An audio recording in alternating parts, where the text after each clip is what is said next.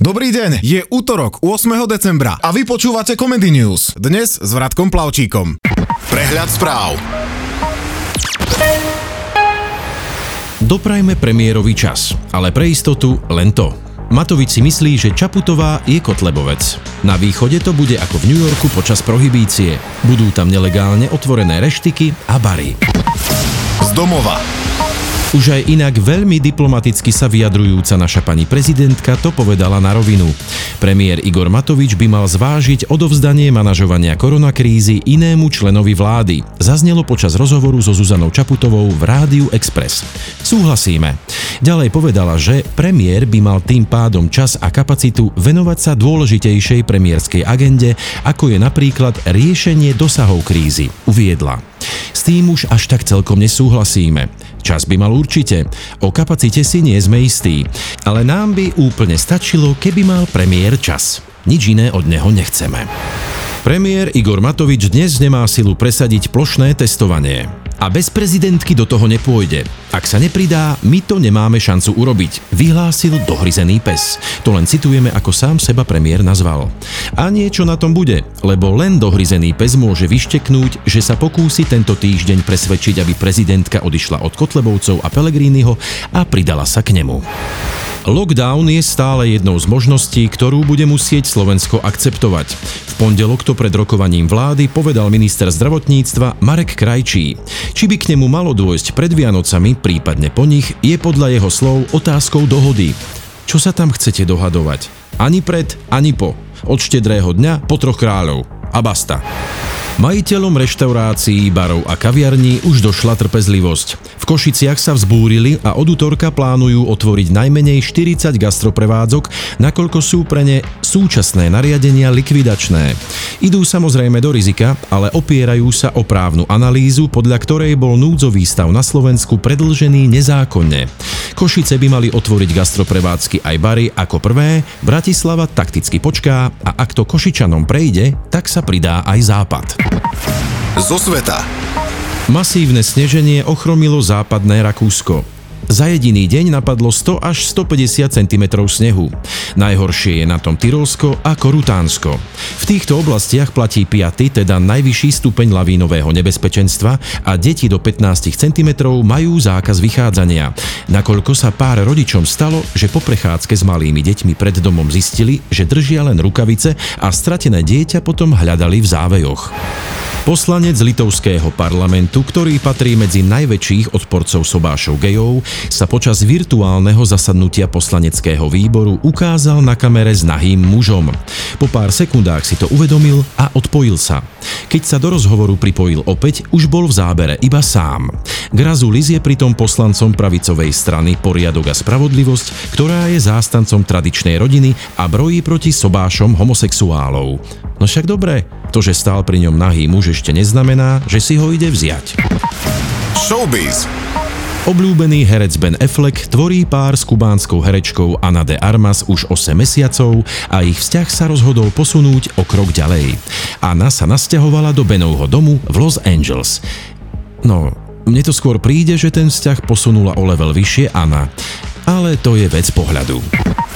Šport. Real Madrid aj FC Barcelona sa v La Lige trápia a podľa jednej štúdie, ak by sa ich forma nezlepšila, tak sa môže stať, že skončia na priečkach, ktoré nezaručujú priamu účasť v Lige majstrov. Real sa do vyraďovacej časti možno nedostane ani tento rok, čo je pre fanúšikov Realu smutné, ale ešte smutnejšie je to pre tipérov, lebo v poslednej dobe už tutovky naozaj neexistujú. Na druhej strane, ak ste v poslednom zápase Barky tipovali jej prehru, tak ste mohli vyhrať viac ako 10-násobok vsadenej sumy. Počasie. Dnes bude oblačno až zamračené a na mnohých miestach dážď. Najnižšia nočná teplota 5 až 0 stupňov, najvyššia denná teplota 4 až 8 stupňov, na Orave, Liptove, Horehroní a na severovýchode okolo 2 stupne. A na záver Comedy News, ako vždy, pranostika od našej rosničky Aničky. V kalendári Maríny, pestina šťaldoríny. Vpred do minulosti. A teraz sa pozrime, čo sa v dnešný deň udialo v histórii. V tento deň presne pred 40 rokmi zavraždili Johna Lennona. Viem, že to asi ako náhrada nebude stačiť, ale 2 roky na to sa narodila Nicki Minaj. No, myslím, že to asi naozaj nebude stačiť. A čo tak Sinead O'Connor z roku 66 alebo Jim Morrison z roku 43? Hej, super. Problém je v tom, že Jim Morrison zomrel ešte skôr ako John Lennon.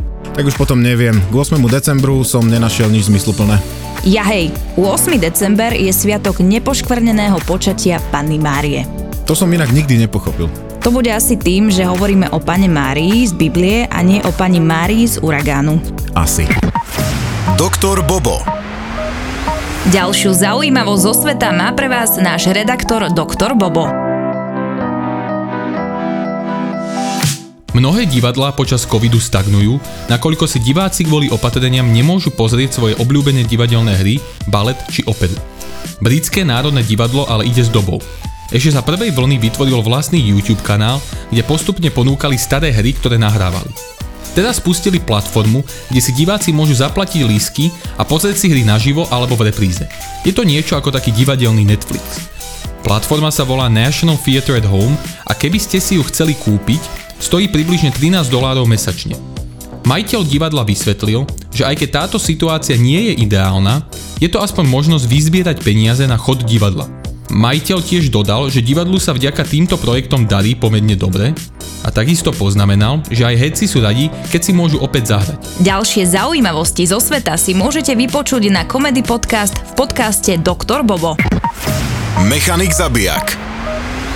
Pre všetkých motoristov je tu rada od nášho mechanika zabijaka. Čo si mechanik zabijak myslí o autách na plyn? Môj osobný názor na splyňovač? No. Šporák má mať žena doma v kuchyni. Nikto ma nepresvedčí o tom, že je to dobré, lebo vždycky, keď má auto nejaký splynovač, tie splynovače sú na tzv. Ten propan-butan väčšinou, tie staré splynovače, a je tam aspoň taký problém, že vraj my nemáme dosť čistý ten propan-bután. Možno by nebol ani až taký ten problém v tom splyňovači, ale zase je problém v ľuďoch. Pýtal som sa na to chalaňov, čo montujú splyňovače. Áno, treba najideálnejšieho každého štvrť roka dojsť, urobiť tam tú prehliadku, vymeniť tam nejaký filtrik. Fakt za pár korún. Áno, sme na Slovensku, ide sa so splyňovačom až tedy do tých splyňovacích všelijakých firiem, čo to montujú, keď potrebujú tlakovú skúšku, lebo ide po 2 rokoch na STKčku. A dovtedy ho tam nikto nikdy v živote nevidel. Ja osobne som proti tomu, lebo trpia iné veci v autách. Dojdú ľudia, jazdím na plyn, nejde mi to naštartovať. Áno, lebo vám odišlo benzínové čerpadlo, ale tie staršie auta musia naštartovať na benzín, až potom to ide na plyn. Ďalšie rady pre motoristov si môžete vypočuť na Comedy Podcast v podcaste Mechanik zabijak.